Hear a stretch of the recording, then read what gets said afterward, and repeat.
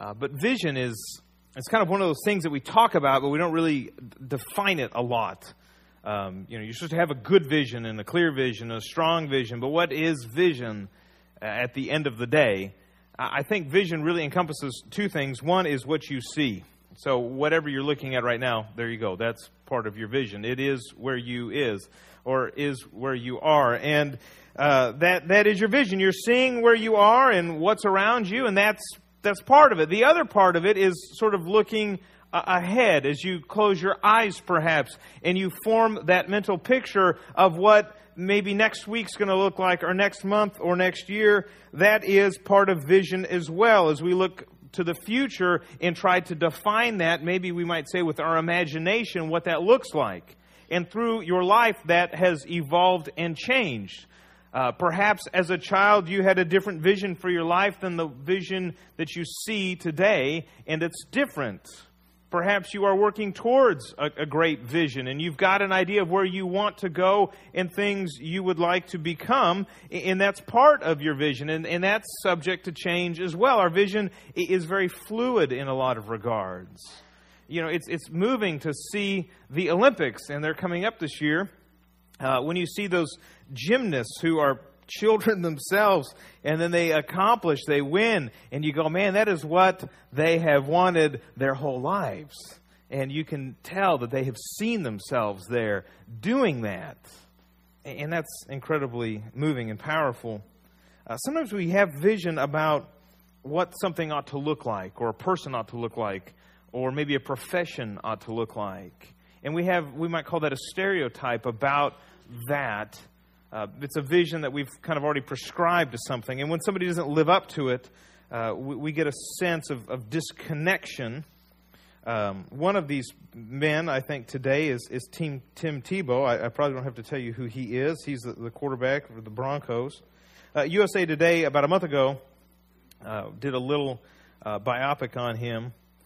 He starts the article by saying, he says, I feel like I'm pretty open about stuff.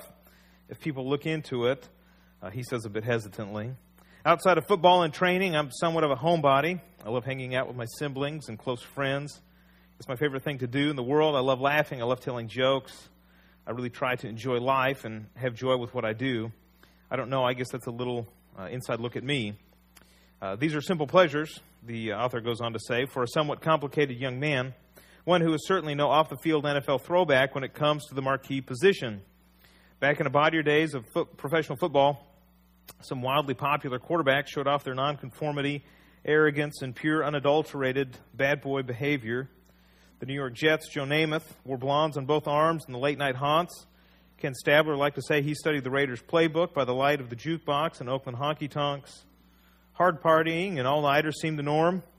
More recently, the introduction of personal brand building and greater image buffing, cell phone cameras, and 24-hour instant news has fostered greater circumspection.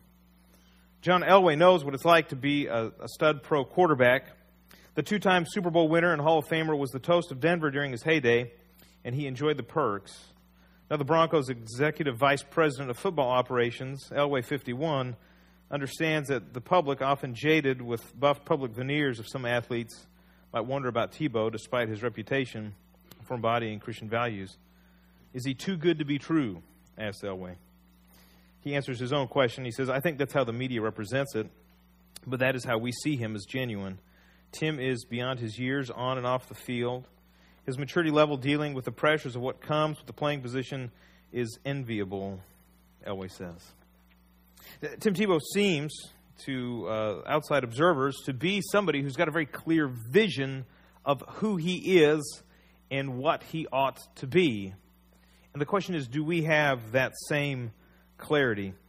The book of Judges is a book about vision. I had not really seen that until this last week as I really was pouring through the book. But there's two phrases that show up in the book that really serve as interpretive markers for the entire book. It says, in those days, Israel had no king, and everyone did what was right according to their own eyes. Maybe you picked up on that as you read, but it shows up twice, verbatim. In those days, Israel had no king, and everyone did what was right according to their own eyes. In other words, their vision was the determining factor for what was right and what was wrong. Situational ethics at best. What situation are you in? Well, then make the most of it. That's kind of how that worked. And Samson really is, I think, the poster child for this book. Now, we talk a lot about what is your vision. You know, what is your vision for 5 years or 10 years? And you might be somebody that writes that down or has a plan.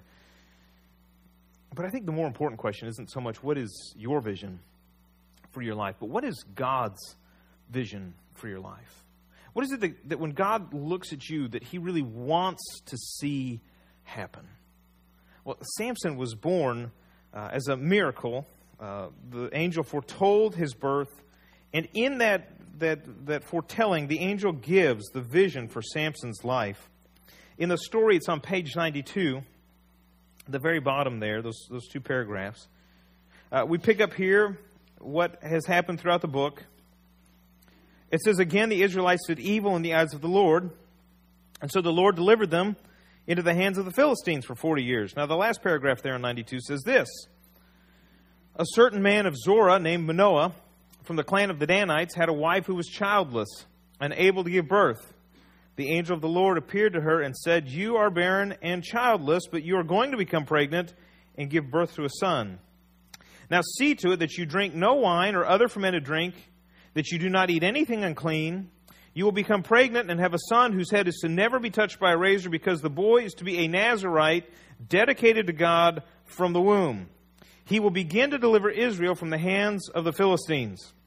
Right here we see Samson's life purpose, God's vision for Samson's life. It encompasses two things. The first is that he's going to be a Nazirite, holy to God. This would be the equivalent of a wandering holy man in Israel.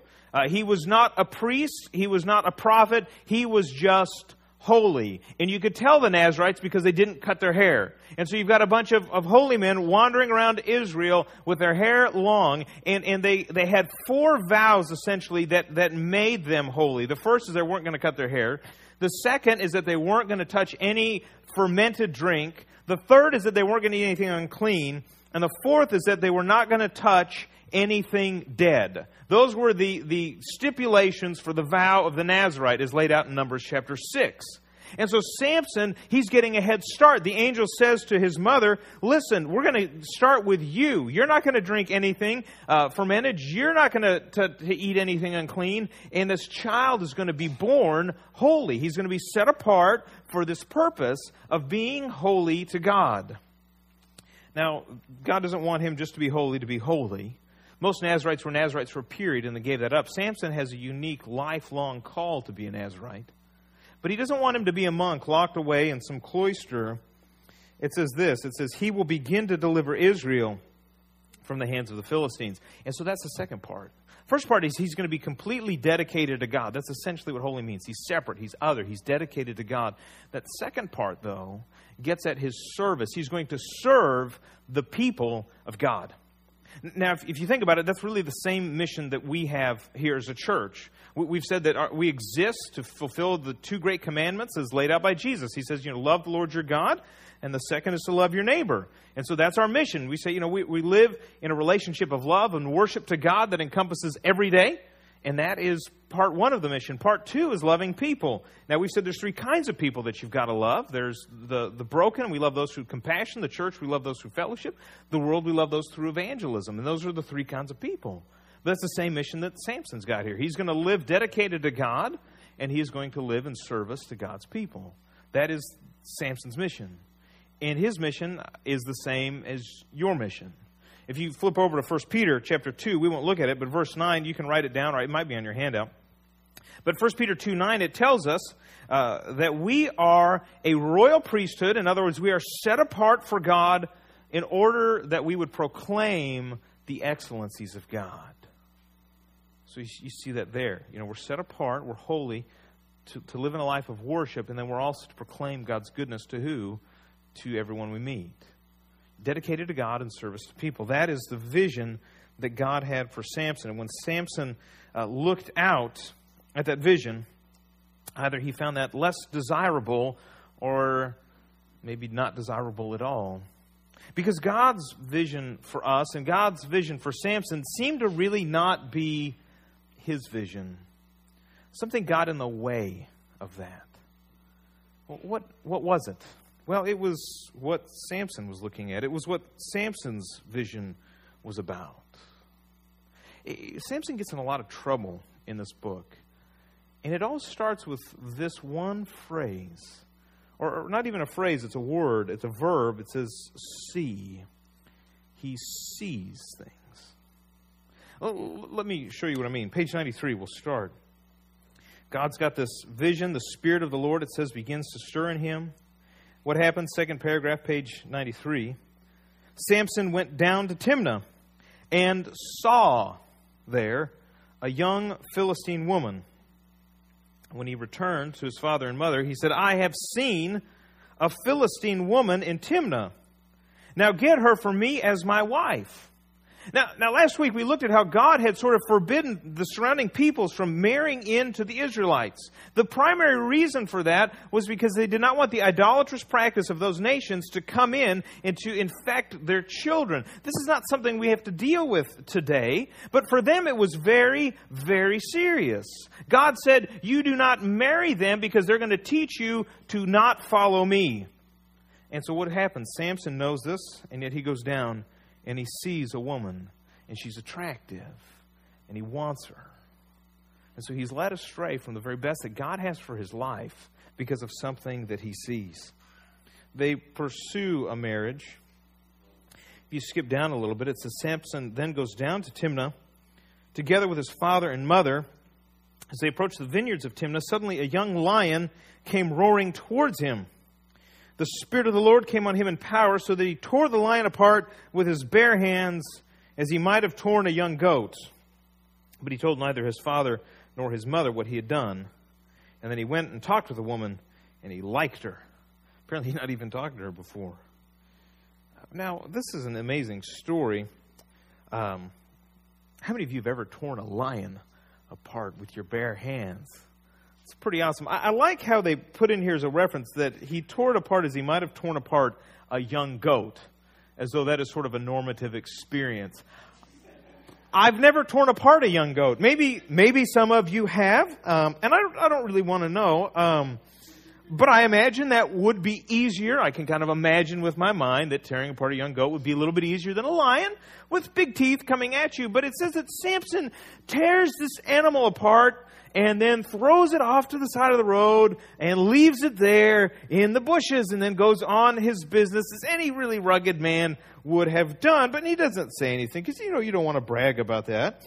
And then it says this. It says sometime later, a few days, weeks, we don't know. It says he went back to marry her, and it says he turned aside to look. He turns aside to what? To see the lion's carcass, and in it he saw a swarm of bees and some honey. Now let's just be real clear about what we're dealing with here. We're dealing with a dead animal carcass, side of the road. It's been dead for some time. Meanwhile, some bees have taken residence there and have started honey-making operation in this roadside stand. It says Samson scooped out the honey with his hands and ate as he went along. When he rejoined his parents, he gave them some, and they too ate it, but he did not tell them that he had taken the honey from the lion's carcass. Well, imagine that conversation. Here's some honey. I scooped it out of a dead animal on the way over here. You want a bite? No, I don't want any of that. Now, this is really disgusting. I mean, let's just be honest. It's really heinous to think about eating something from a dead animal.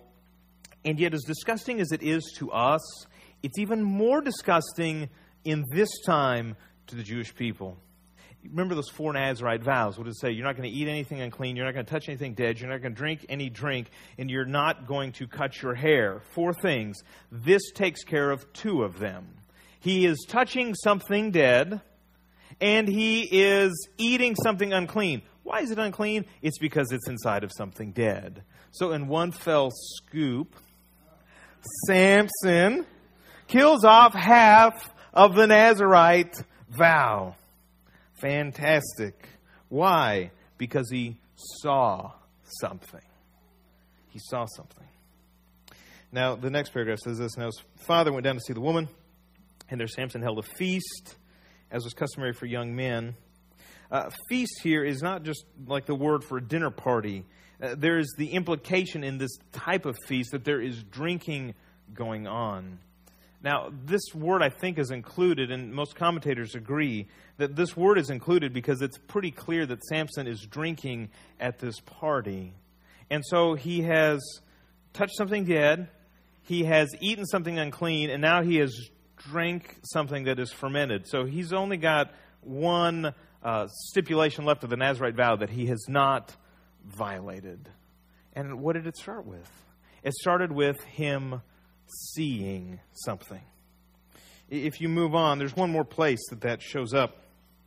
Page 96. It says, one day Samson went to Gaza where he saw a prostitute. He went in to spend the night with her. So Samson here has now shunned holiness. He's shunned righteousness. He's shunned morality. And it all starts with him seeing something. Now, perhaps you can really relate to Samson. Men, maybe perhaps you can especially relate to Samson.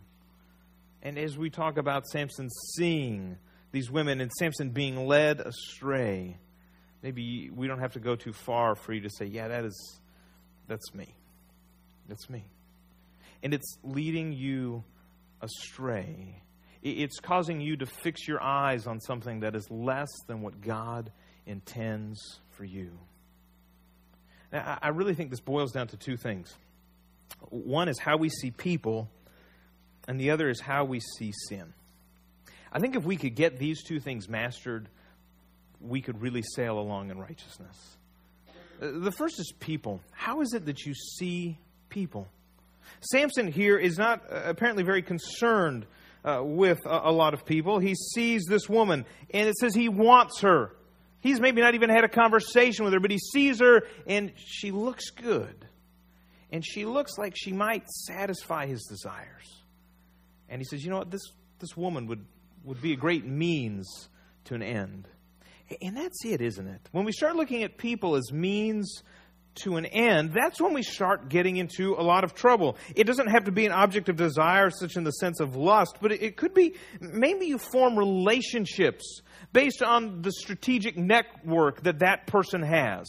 You don't really like them, you don't really care about them, but boy, if I knew that person and we got to be close, then man, I could really go someplace. That person is now a means to an end. And we're not treating that person as a person, or we're not having that person in relationship. We're using that person.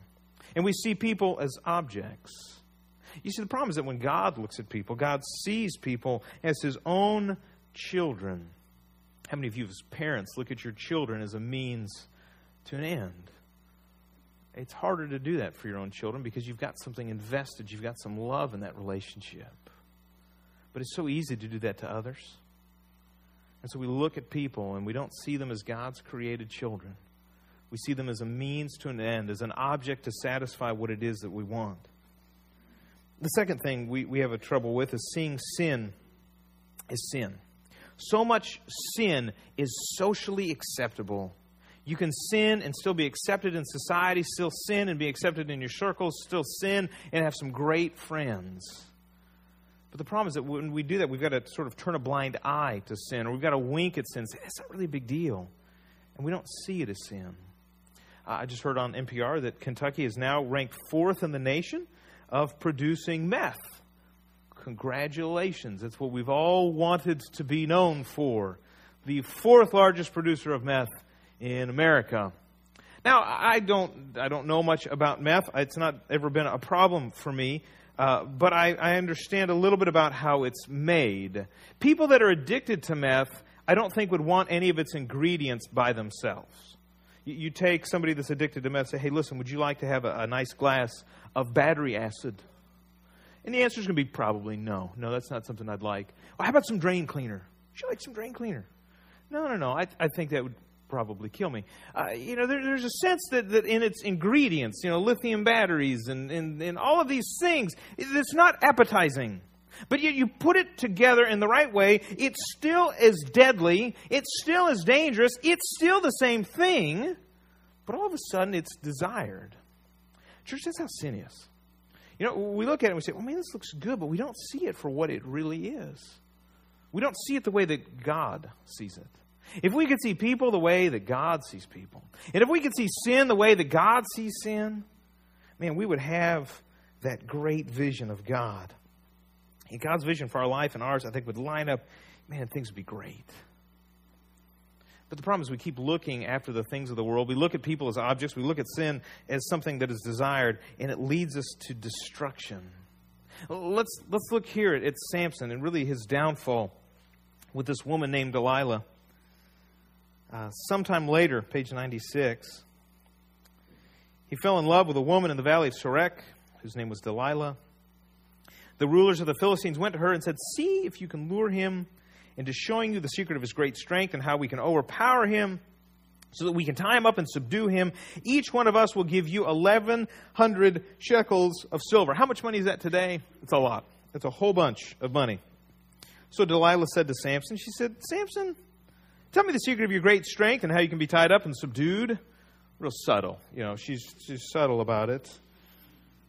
Samson answered her. He said, well, if anyone ties me with 7 fresh songs that have not been dried, I'll become as weak as any other man. So the rulers of the Philistine bring her 7 fresh thongs that have not been dried. She tied him with them. With men hidden in the room, she called him. She said, Samson, the Philistines are upon you. But he snapped the thongs as easily as a piece of string snaps when it comes close to a flame. So the secret of his strength was not discovered. Now let's just all pause for a moment of reflection here, okay? This woman asks you, how can you be tied up and subdued? And then what should happen when you wake up? But you are in that exact scenario you describe. It's fishy at best, okay? It's just a little suspicious. Well, what happens again? She says, well, Samson, you made a fool of me. You lied to me. Now come, tell me, how can you be tied? He said, well, if anyone ties me securely with new ropes that have never been used, I'll become as weak as any other man. And so Delilah took new ropes and tied him with them. Then with men hidden in the room, she called him. She said, Samson, the Philistines are upon you. But he snapped the ropes off his arms as if they were threads. Now, the same scenario played out again. You tell the secret of your strength, you wake up in that same situation. You would now be getting suspicious. But Delilah says this, until now you've been making a fool of me and lying to me. Tell me, how can you be tied?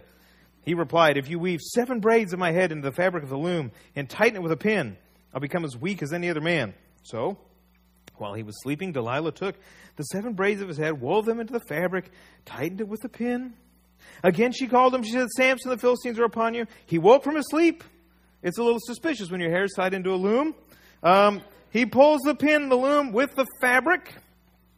And then she said to him, get this. How can you say I love you when you haven't confided in me? This is the 3rd time you've made a fool of me and haven't told me the secret of your great strength. With such nagging, she prodded him day after day until he was tired to death. And we're going to pause for a second because it seems there's 2 weaknesses for Samson. One is the hair. The other is the nagging. I've got a lot of really great jokes. I'm going to keep them to myself.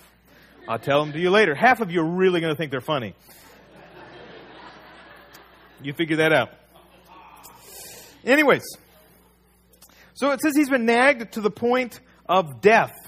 Now, Samson, unlike any rational, sane man, does not look beyond Delilah and say, you know what, this would be better if we did this someplace else, if I found somebody new. Delilah, he looks at her and he sees what he wants and he's willing to give her anything because his vision is captured by her. He wants it so bad, he wants her so bad that he's willing to do what it takes to compromise himself. And so what happens? He says, no razor's been used on my head.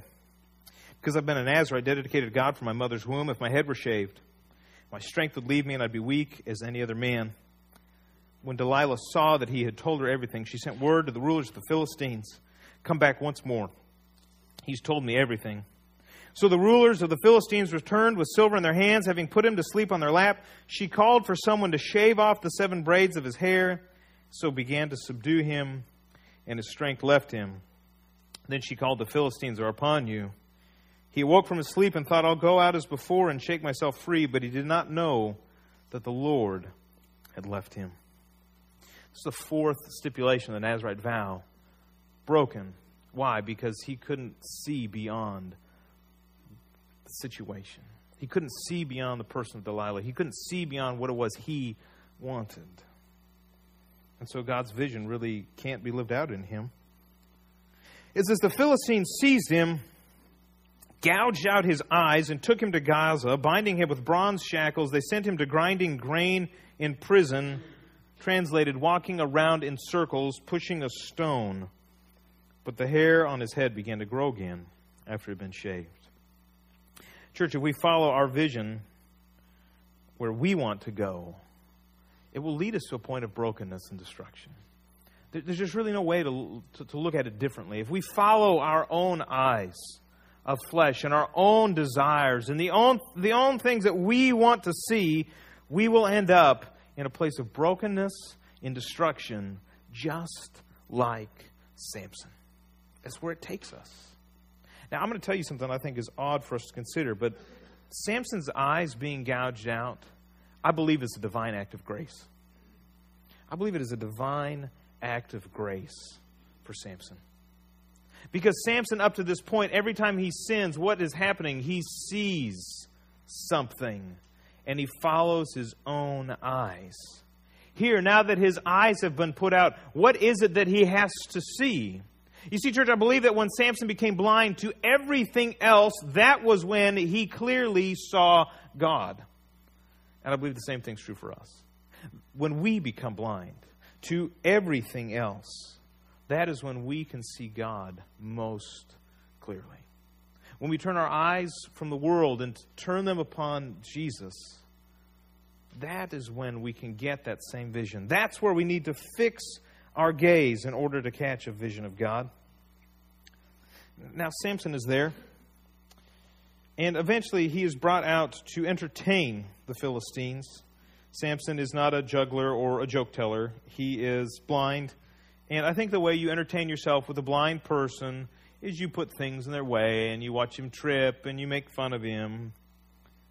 And Samson prays to the Lord. Page 98 has this prayer. He says, Sovereign Lord, remember me. Please, God, strengthen me just once more, and let me with one blow get revenge on the Philistines for my 2 eyes. Now, this prayer is not ideal. This is not probably one you say along with the Lord's Prayer or the 23rd Psalm. It's not even one that I would hold up as a great example. But I will tell you that in this prayer, we see Samson has grown spiritually. How do I know that? Well, there's only one other prayer Samson makes. Only one other time that Scripture records him calling on God. Verse 95, or page 95. It says this. He's just defeated all of the Philistines with the jawbone of the donkey. And because he was very thirsty, he cried out to the Lord. He said, You have given your servant this great victory. Must I now die of thirst and fall into the hands of the uncircumcised? Notice he didn't even address God by name. He just complains. And he says, Listen, do you see how important I am? I've won this great victory. And now what's going to happen? I'm going to die. Here, this prayer is much different. He acknowledges God as being in control. He says, Sovereign Lord. He calls God by name, acknowledging that He is the one who has the true power. He says, Please. He realizes that God is the one that gives him strength, and that God is the one who's going to give him righteousness. That's where Samson had to fix his gaze. It took him being blind to get there. What's it going to take for us? I want to read one more article to you. Whether you know it or not, Lent started Wednesday. Laura Ortberg Turner writes this blog piece on Christianity Today. And I want to read this as our worship team comes up and gets prepared for our song of decision. But she says this. She says, My junior year of college, I gave up Vogue for Lent. Now, men, hang with me. I think this can be relevant for you too. So some people fast for 40 days, some give up sugar or pray for someone daily, or get really crazy and give up Facebook. I gave up a pretentious, ad-filled, once-monthly magazine, and since Lent is 40 days long, that amounted to one issue. Writing that now, it feels pathetic, but in so many ways, it changed my life. I had gotten to a point with what I read in Vogue and other magazines that I found myself in my free time thinking about how I could expand my already large closet and how I looked in comparison with the people in those pages and people around me. More than wanting certain things, I'd grown to want a certain lifestyle. It wasn't the $400 scarf or the gorgeous jacket that cost 10 times our monthly rent. It was that I wanted a lifestyle that would provide me with whatever I want whenever I wanted it. I grew to believe that this lifestyle would provide real security, especially against the anxiety that I've struggled with most of my life. If anxiety could be measured in units, I would simply buy them away. After all, the people in these pages looked so happy, so contented. And now I know why not coveting is important enough to have made it into the Ten Commandments. It will eat away at your heart. Nothing, and more importantly, no one will ever be good enough for you because you've lived in a world that does not exist.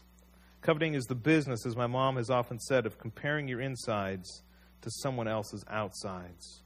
This may not be Vogue for you. It may be who brings the best cupcakes to the neighbor's birthday party, or how clean your house is, or how well you do relative to your colleagues at work. We all have our unique issues. And mine, as I have learned, goes beyond clothes and appearance, much more deeply into image. And I would translate that and say perhaps it goes into the issue of vision. You know, the more we spend looking at others and comparing ourselves to them and looking at things we want and wondering why it is that we don't have them, the less time we have to look upon God. The less time we have to look to Jesus and to see that it's only in Him that any of those things is satisfied. And so this morning, if it's time for you to become blind to all else, to turn your eyes to Jesus and to make that commitment to Him,